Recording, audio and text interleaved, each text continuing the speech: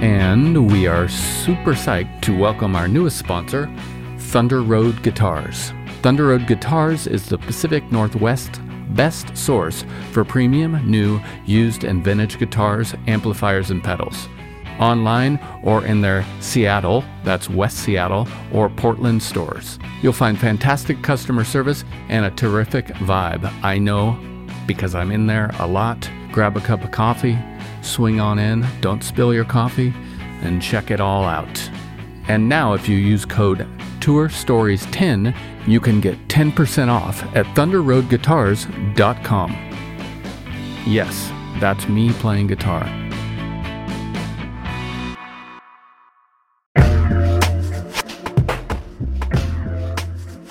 Hello, big news from our friends over at DistroKid. They now have an app. This app works on iOS and Android, of course, and it's available in the Apple Store and Google Play stores and all the stores where you buy apps. Go check it out. It's got a lot of cool features. You can upload new releases. You can get notified when you've earned royalties. Awesome. You can withdraw from the app via push notifications. A little dangerous for me, but rad. Anyways, go check it out. It's all at distrokid.com/app. And don't forget, you can still get 30% off your DistroKid account by going to distrokid.com/VIP/tourstories. Have a great one. And we continue to celebrate our friends and partners over at Isotope, and we got some big news for you. The gold standard of audio repair, RX-11, is coming in May. In the meantime, you can buy RX-10 now on sale and get RX-11 absolutely free when it's released. Tour Story listeners get 10% off by using code FRET10. That's FRET10. All at isotope.com. That's IZOTOPE.com. Hello. Gabe, it's Joe. Hey, Joe. Hey. I think it's time you give me a tour story.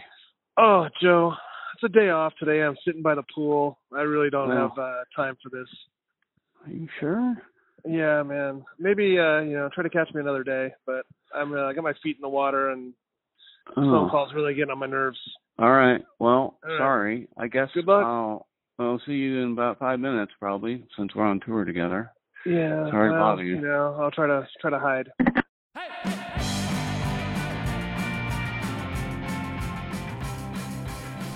Hello, everyone, and thanks for listening.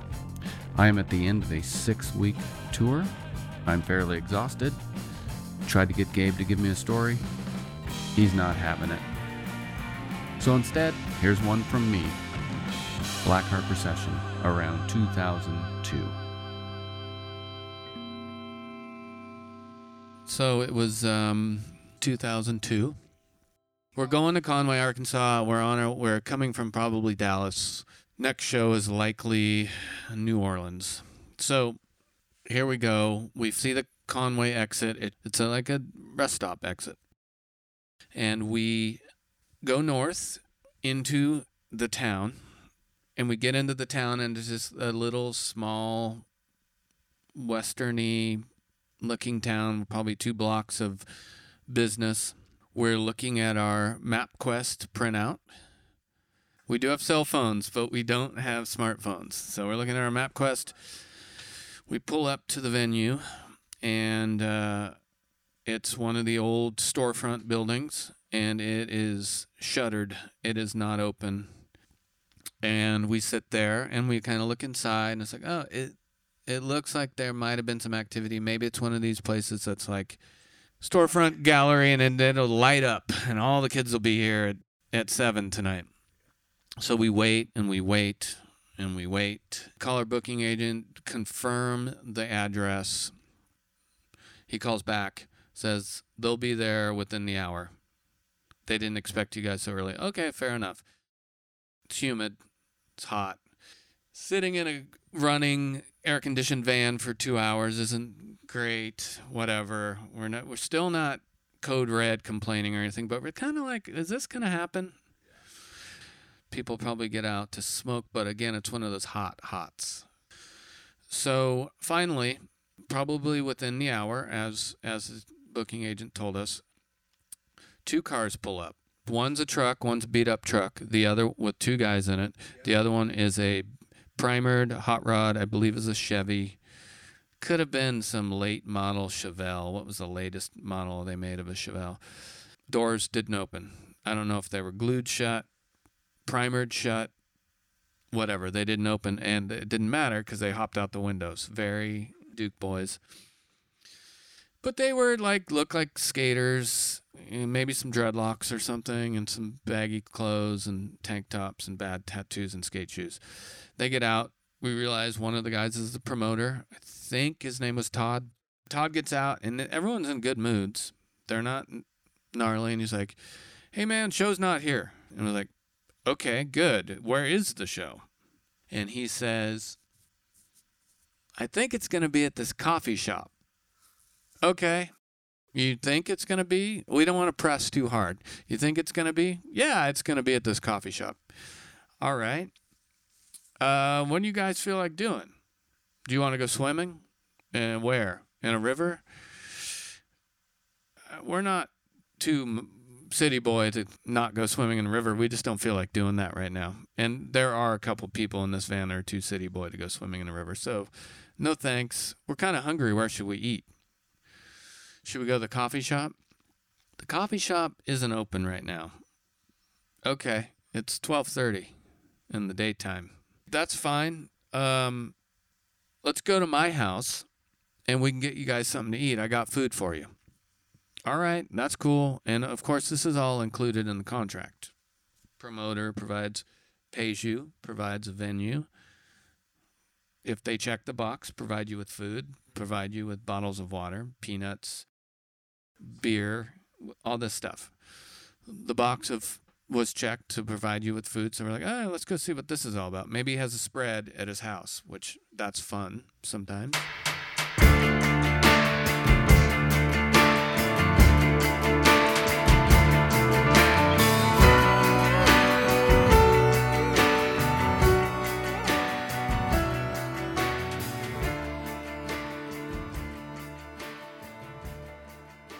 So we drive over to the promoter's house, and it's a very, very long row of houses which are connected.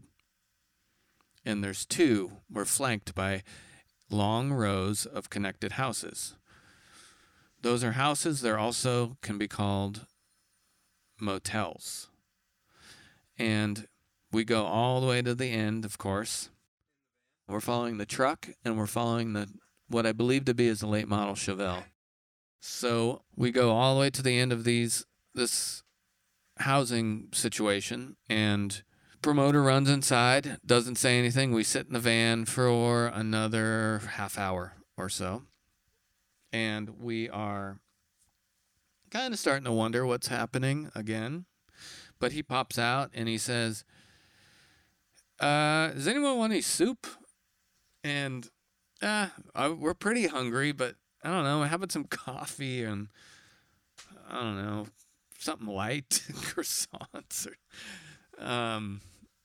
Again, it's probably 90 degrees and 90% humidity. And we eventually say, sure, let's have some soup. Let's see what this soup's like. And he says, great. And I actually ask if I can use the restroom.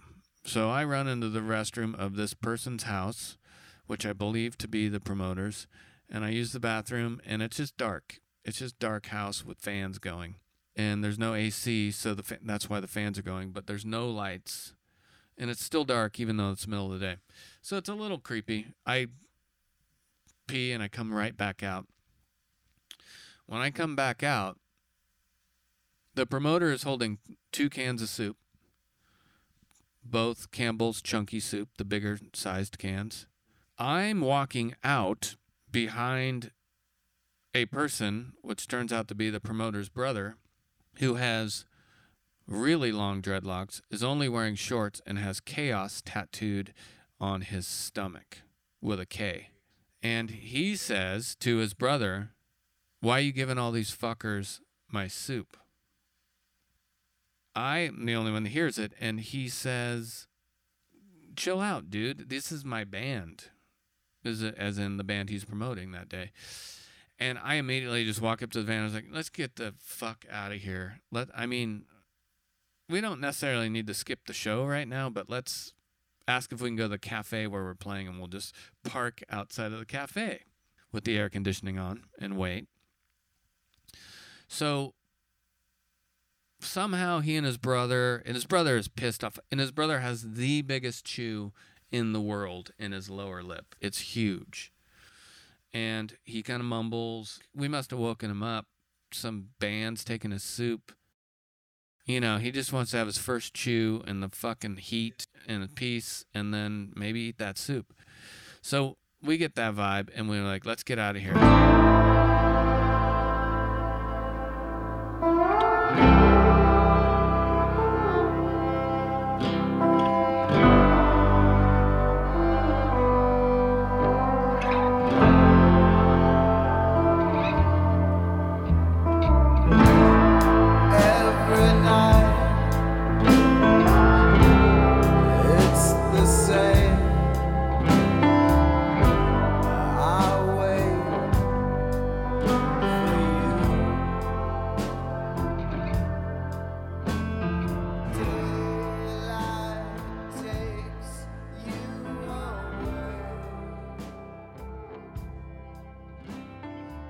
We go to cafe, and it's the only cafe. It's a little bit out of town.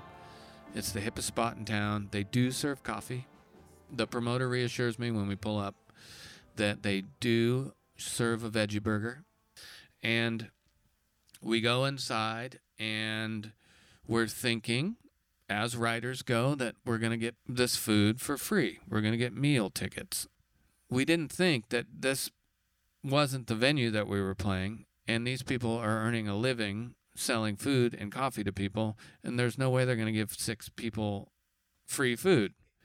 So we all order, and the promoter is kind of handling the whole order and kind of not handling it, and then we just sit down without paying, and then he walks up to us and says, I just need to collect $32 from you guys. And we're like, okay, what for? And he's like, for the food. And I was like, oh, okay, we were under the impression this was our buyout. No, this is the owner, and the owner's glaring at us. It's like, oh, God, we don't even, because we just sat down like we don't have to pay, like a bunch of dicks. So as we were waiting, and it took a while because it was a weird time in the day, and they probably had already closed their grill, and they didn't want anyone eating whatever. It just seemed like we're pissing everyone off, right? So while I was waiting for my veggie burger, I noticed there was an adjacent performance space, and there was actually some music going on in there. So I walked over, walked through some black curtains, and there was no one in there, just me and the 2 guys on stage, and they were the epitome, if not the inspiration for Kyle and Jack Black, Tenacious D. Same body shapes. They look like brothers, and one guy was just ripping solos over the chord progressions played by this soft acoustic. And that's all it was. And they were singing back and forth, singing together. The acoustic guitar player was a little more passionate about his singing, and the electric guitar soloist guy was a little more aggressive, as you can imagine. Anyways, it was insane. It was I couldn't believe it was happening. That was insane to me. I walked out and walked back in to make sure that it was really happening. So anyways, I went back in, I got my veggie burger, which I believe was okay. I remember the french fries being pretty good. And don't forget, it's only about 2:30 now at the latest. Rock concerts start at 9 at the earliest. Kind of starting to wonder what the heck's going on. The promoter leaves and comes back and leaves and comes back a variety of times. The owner stays open late for us to drink coffee. Finally, fast forward to 5:30 p.m. The owner asks us where the promoter is. We don't know. He's not there. We're getting a look from the owner, who's nice enough, says, hey, guys, I got to close up shop here. As far as we know, we're playing here tonight. maybe in that performance space, which, okay, what we did in between 2:30 and 5:30 or 5 was load our equipment in and not unpack it. So we try not to interface too much. The promoter doesn't come back. It's getting to be 6:30, let's say. Promoter comes back, goes and talks to the owner who's upset because he's had to wait to close his coffee shop. And he says, okay, I don't know if the show can happen here anymore. Me and Paul, the singer of Black Harper Session, start loading the van up just immediately. The promoter walks up to me and Paul while we're at the van, loading up the final bit of the equipment, and he goes, here's a check for half the money. I'm sorry. I'll deal with this with your booking agent. We're like, okay, thank you for the check. So the promoter comes out and hands me an extension cord and a power strip and says, you guys can play on the porch if you want. We can play on the porch? The promoter comes back around and goes, did he talk to you? And we're like, yeah. Do you want to play on the porch? Do you still want to play? Do you want to play on the porch? I don't know, man. Let's fill this out. Thank you, owner of coffee shop. I really appreciate it. That's very nice of you.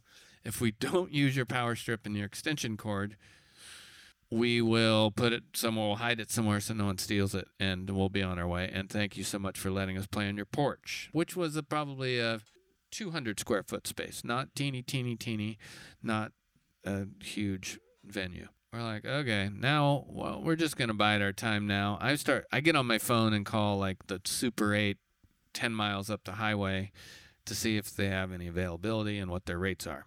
Rates seem okay. We kind of powwow. All right, guys, let's wait another hour and see what happens. We don't have anything else to do, basically. Let's just sit here. Let's finish our coffee. Let's not get right back in the fucking van.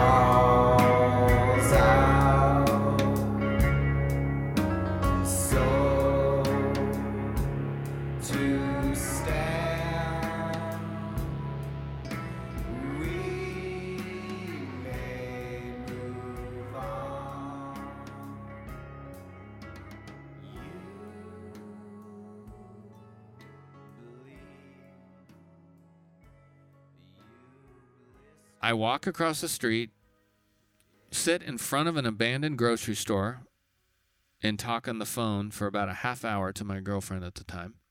And I tell her this story. And she's encouraging me to just leave. Why? You don't need to. And we're like, oh, we're going to leave. We're just hanging around. And then, as I'm sitting there, a car pulls up, a truck, the same truck that showed up initially with the late model Chevelle, with 10 people in it, hanging out in the back all over the place. He pulls up and says, are you in the band? And I go, yeah. And he goes, okay, I've got these people here. They're coming into the coffee shop. I was like, this coffee shop shit's not happening anymore. He's like, we're playing on the porch. He's like, cool, man. I got these people here. I'm going back to the barn to get the rest of the people. Like, what do you mean the barn? He's like, there's a big show at a barn about 10 miles away. Why are we playing that show? The promoter booked 2 shows tonight. Okay. All right. We're out of here. That's a sign. Okay, we're gone. We're going to take his bouncy check and just leave. I go and tell the fellas. I come back, get on the phone, and sit down, and the cars start coming up the street and parking behind me in the parking lot. There's these people shouting and hooting and hollering, and it doesn't seem like there's a seatbelt law or a ride on the hood law or whatever. It's no joke, craziness. And I'm like, oh, fuck, these are the people that are going to beat us up before we leave. And I keep talking on the phone, and then, like the sun is going down behind me, there is a crowd of people behind me walking over to the cafe porch. And the first group of people is 25 people. I counted them. So I run across the street, and I'm like, you guys, I think all these people are going to come watch us. And one guy's already sitting in the driver's seat, just like, wake me up when you want to leave. And I run in, I find Paul, the singer, and I'm like, dude, there's 25 people there. I run back in front of the cafe, and there's 10 more people there. And within 30 minutes, maybe 45 minutes, there's 60 people, maybe 70 people on this 200 square foot porch in the tree, hooting and hollering with their own beer, and cars are driving by. Cops even drive by and stop for a second and then keep going. And we just look at each other and we're like, we got to set up. And I have a drum machine and we need a PA, and we somehow scramble and use the promoter's speaker that was in the back of his car as the PA. And the PA gets plugged into the power strip that was provided. It shorts it, trips it. We get it all worked out. We get the amps in. We get the drum machine in. And we play a show to about 75 people who pass a hat around. And we ultimately get about $580. And we did an encore that night. And we packed up. And me and Paul were in the same position, closing the van door, standing next to each other and going like, 3 hours ago, we were closing this door to leave, and now we've unpacked twice, and we have $580. I kept that Super 8. That was a good deal. Someone gave us some food, and we left Conway, Arkansas, successfully. First and last time I was there. I can't wait to go back.